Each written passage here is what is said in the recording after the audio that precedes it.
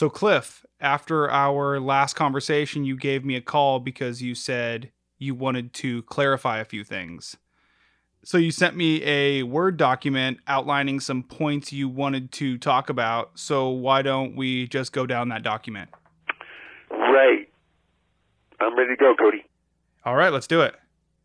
So, the first thing I want to say is that, and I have worked on this, continue to work on this, if anything, both the interview that I gave you in the podcast just, most recently, and the Alaska Common Ground presentations that Pat Pitney, the Director of Legislative Finance for the state of Alaska, and myself gave to the Alaska Common Ground annual meeting in early May that are available on the Internet.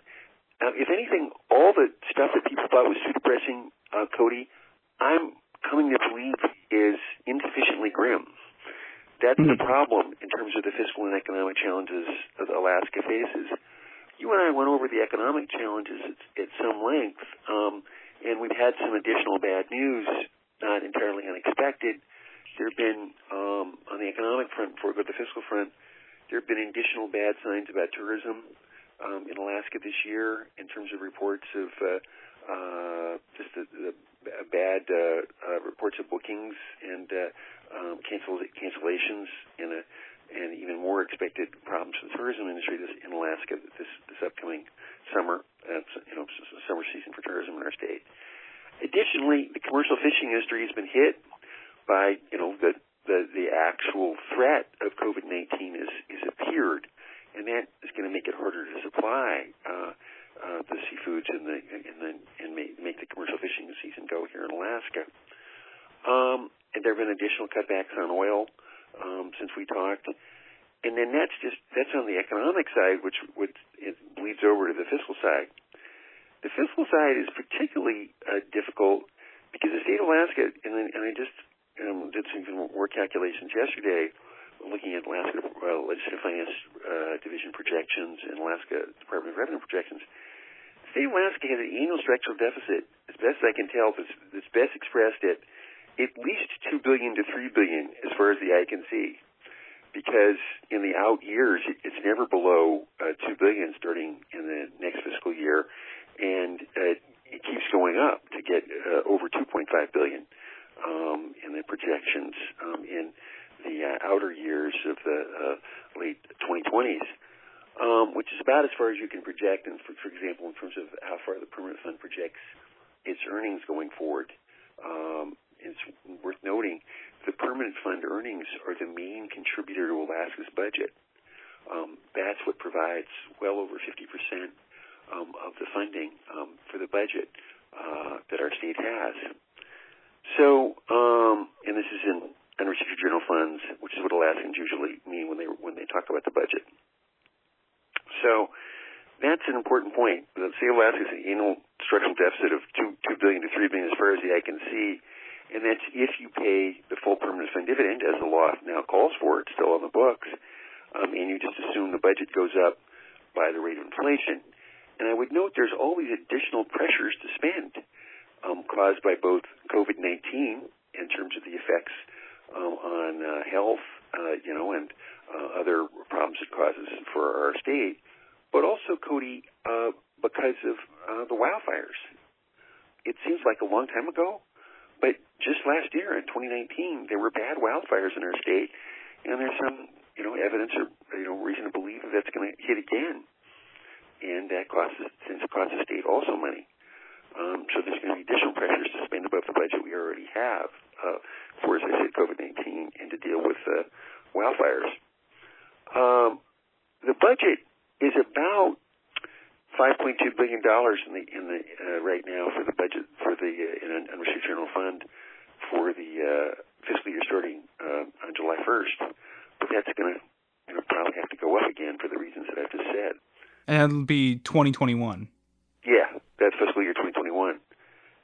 So, there is some positive news for the economy in the sense that dividends, the governor's announced that permanent dividends will get released earlier. That's about $1,000 a person, which is, of course, nothing. But going back to the economic side of this, a lot of people have lost more than $1,000 in terms of the COVID-19 effects, including in Alaska. in terms of, various people who worked in restaurants or in the tourism business. And there have been obviously some layoffs in the oil patch as well. And some people think, as I said before, that although Alaska is not the hardest hit on public health by COVID-19, but on the other hand, the coronavirus may hit Alaska's economy as much or more than any other state because of the vulnerabilities that various big industries in Alaska have to COVID-19, oil, tourism, commercial fishing in particular. And I keep stressing also this effect on permanent fund earnings, which fuel most of the state's budget in spending for everything from teachers to social workers to road maintenance, highway maintenance here in Alaska. So then also leads to some difficult questions, particularly in the fiscal area, of what is the state of Alaska going to do in its responses to the fiscal and economic problems. And some of the things that might juice the economy the most in the short run might have a really bad effect in the long run, or would tend to have a bad effect in the long run for Alaska, and for particularly people who tend to stay here and reside in the state, which points to another underlying problem that I'll discuss. Cody, would you like me to walk through some potential fiscal and economic responses the state of Alaska could take to the current difficulties Alaska faces? Yeah, I think that would be helpful. Okay. One proposal is to spend for the permanent fund earnings, but to spend at a substantially higher rate, and that would be what would be called an unsustainable rate, a rate that is higher than what can be maintained over the long run.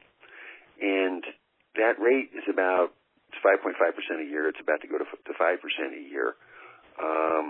If you spend more than that, you're losing probably for every $1 billion you send from the permanent fund over that limit, you're losing about more than $50 million a year. You're increasing deficit by over $50 million a year just by that itself in future years. Because, it's like, a guy in his 20s or early 30s deciding to spend his, cash out his retirement to live on. If you just got a cancer diagnosis that said you're going to die in less than a year, that would make sense. But for a lot of people with sort of normal lifespans, it just doesn't make any sense, and that's what spending unsustainable for the permanent fund earnings and conventional spending or on large permanent fund dividends would have that effect. Some people suggested borrowing from the permanent fund, and I understand sort of the concept there, except I raised a question about it, is under what mechanism would the state of Alaska pay itself back? If you borrowed money from the permanent fund to finance current spending, what's your plan for payments back? And what's the enforcement mechanism for making that happen? Others have talked about, with low interest rates, borrowing money from the federal government or from banks, from private financial institutions. I understand that plan somewhat, except once again I have the same question. There's clearly an enforcement mechanism that entities other than the state of Alaska itself could impose on the state to make it pay back, or could try to. But how would the state pay back, get the money to pay back a loan back, and repay a loan, given that this is a giant annual structural deficit we have? Some have suggested obtaining more federal money in the form of grants. That's a possibility. A lot of states, of course, want that. A lot of entities generally are on their backs or have been severely hurt by COVID-19 all around our country. So we'll see how well that works in terms of getting a lot of grant money for the state. And often it might come with strings, as it was the Alaska has seen, that can't be spent for anything except for things that you've lost because of COVID-19, and not because if you have a giant annual structural deficit predating the coronavirus, which Alaska clearly had.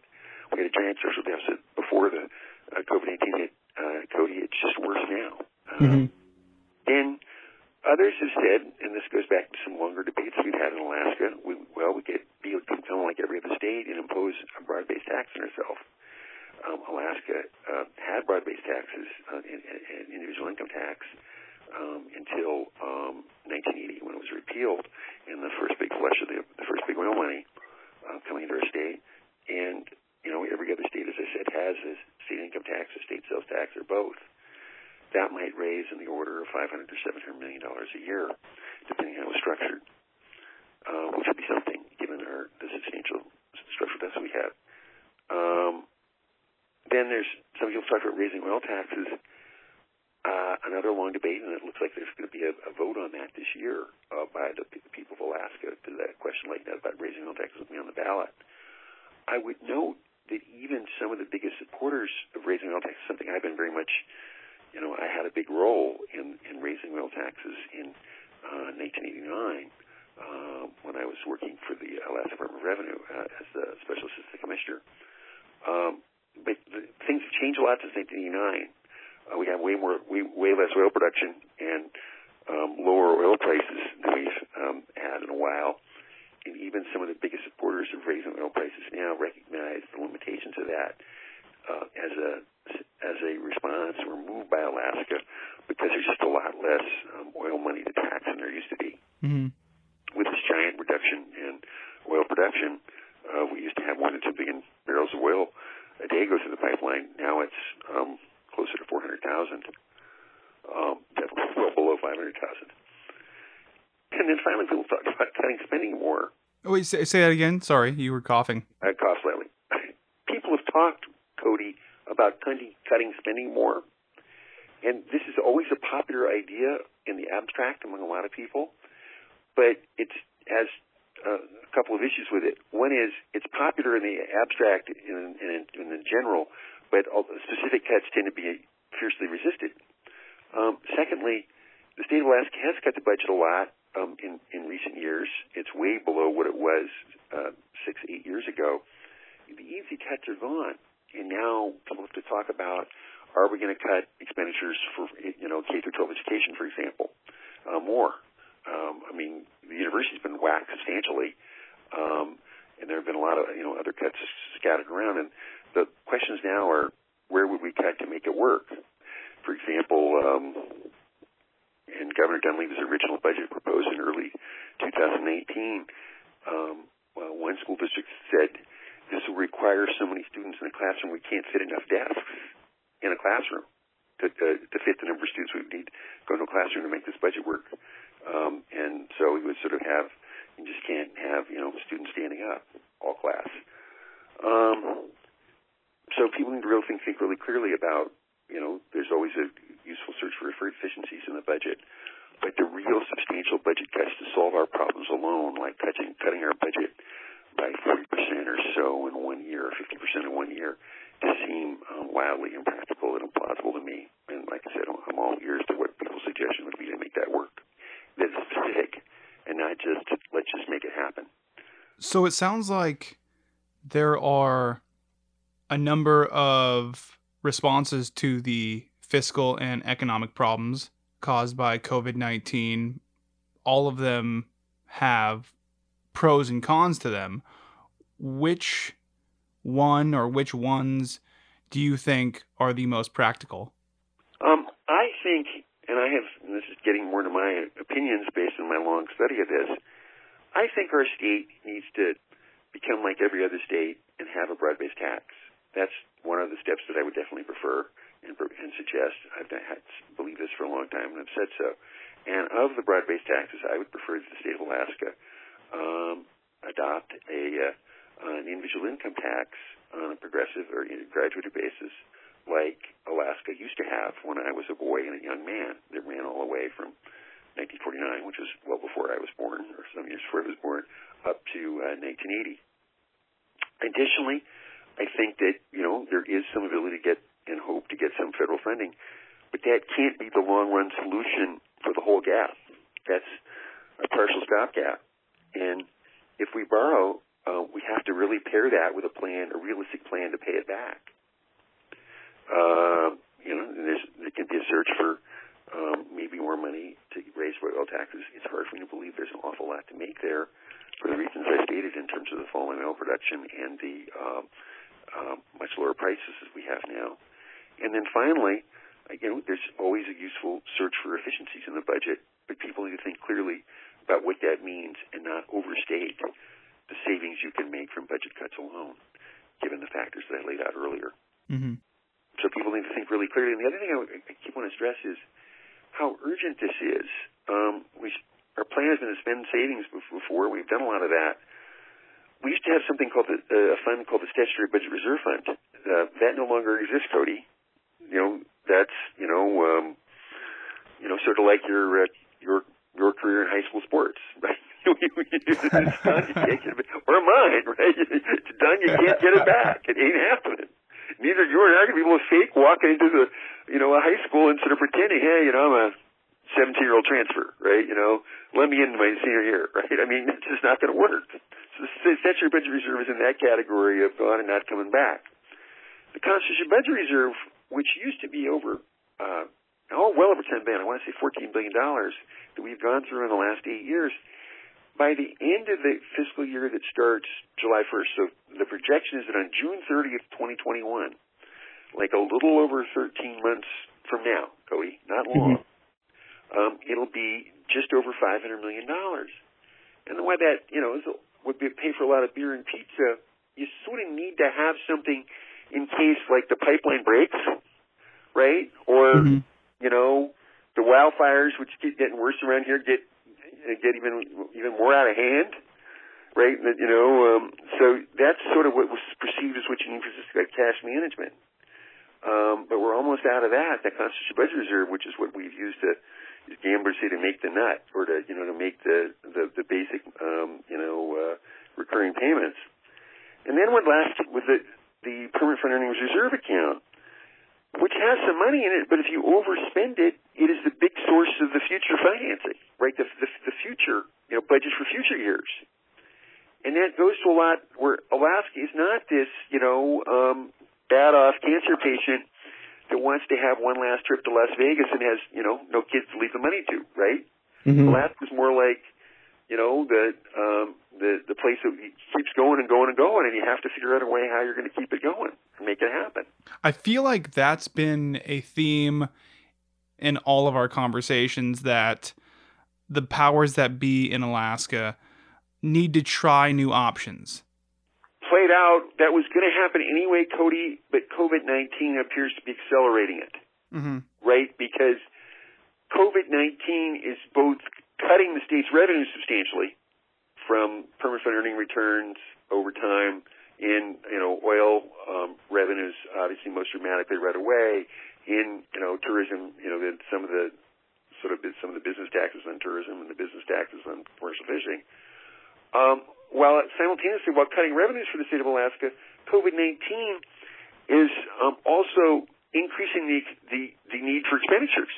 And so it's a squeeze or vice on Alaska, and it's made a problem that has been long festering way more urgent. And that's why some people say, if there's going to be sort of relief, for the economy, it often would have to come more from the federal government than from the state in big dollops. And I think that we got to get to some really big sort of both class and generational conflicts in Alaska. There are some lower income people that are particularly eager to have bigger dividends, and then there's some higher income people who both will do anything they can. They would give up every dividend they could ever get in the history of time to avoid having to pay broad-based taxes, because they would pay a substantial, particularly income tax, if that was instituted in Alaska, especially on a progressive or graduative basis. And then beyond sort of that class conflict, there's a generational conflict, and conflict that's also partly a resident intent conflict. There are some people in Alaska who are not that large in number, right? The number of people in Alaska who make less than $50 an hour would very much exceed the group I'm about to describe. But the group in Alaska that makes more than $50 an hour and has substantial assets in banks or real estate is not that large numerically, but powerful politically, wants to leave Alaska soon and plans to leave Alaska soon. Not everybody in this category does, but there's a substantial number who want to leave Alaska soon and don't want to get taxed on the way out. I've given speeches for years, Cody, in which I've said, before COVID-19 hit, I said, there are two most important questions in Alaska are, what is the permanent fund for? Not the permanent dividend, but what is the permanent fund for? And then the second question is, how long do you intend to stay in Alaska? And I think that there's disproportionate power held in our state now by people who want to leave the state soon. And one way I explain that is, if you go to someone and say, well, hey, we need to have you sacrifice today in 2020 to make Alaska a better place in 2025, some people might say to you, they might either say it to your face or maybe just think it, dude, 2025, I'm going to be living in Palm Springs then. I've already picked out my condo. It's right on the golf course, in the gated community in Palm Springs. Why would I sacrifice now to make Alaska better when I'll be thousands of miles away? And that's a problem in Alaska. I think there's some other sort of political problems here. I've listed a lot of policy and fiscal or economic concerns. I've already said that I think that some people hold a unrealistic belief that additional budget cuts are easy and painless and can do the job by themselves. There's also a group of people that think that say whatever else we do, and this is sometimes described as dividends Uber allies. And I would point out that I'm one of the handful of people who was responsible for creating the Percent dividend. But what I would say now is that if you think that the state's only response now is to pay giant dividends, you have to think about how you're going to finance the state in the future. What is the plan? And then finally, there's another belief in Alaska which is prevalent, but is unfortunately a lot of people have a misunderstanding about it. A lot of relatively lower income workers and lower income people in Alaska have a substantial misunderstanding about how much they would pay in an income tax, both absolutely and compared to a sales tax. And I've written about this, that for most Alaskans, an income tax is a better deal than a sales tax for them. And people that's not true are people like some of those disproportionately powerful people like surgeons or corporate executives. If you make $600,000 a year in Alaska, and there are people like that, you are way better off having either cuts in permanent fund dividends or a sales tax as compared to an income tax. And that's especially true if you make $5.5 million a year. And Cody, I met a surgeon who made $5.5 million in 1 year in Alaska in net income. That's not the gross, that's the net. And that would be, way more than most Alaskans. But there are some millionaires. I've been told, hey, Cliff, there are many millionaires in Alaska. Well, I've actually met some. Both people who have more than $1 million in assets, but also people who've made, $1 million or more in a year in our state. So I think the people of Alaska need to think very clearly about the facts and the actual circumstances that we face, and not just retreat to ideological slogans or some hazy understanding of what they believe that circumstances are like based on, an article that they might have read in, 1993, or, what somebody said on a talk show in, 2012 when the state was getting a lot more oil money than it is today.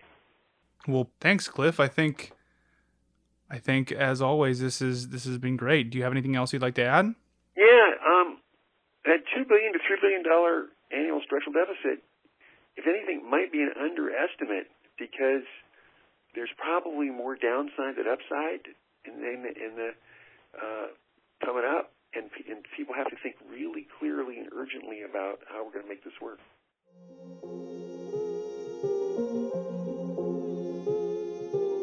For more information about how you can support local grassroots journalism, go to www.patreon.com/Crude Magazine.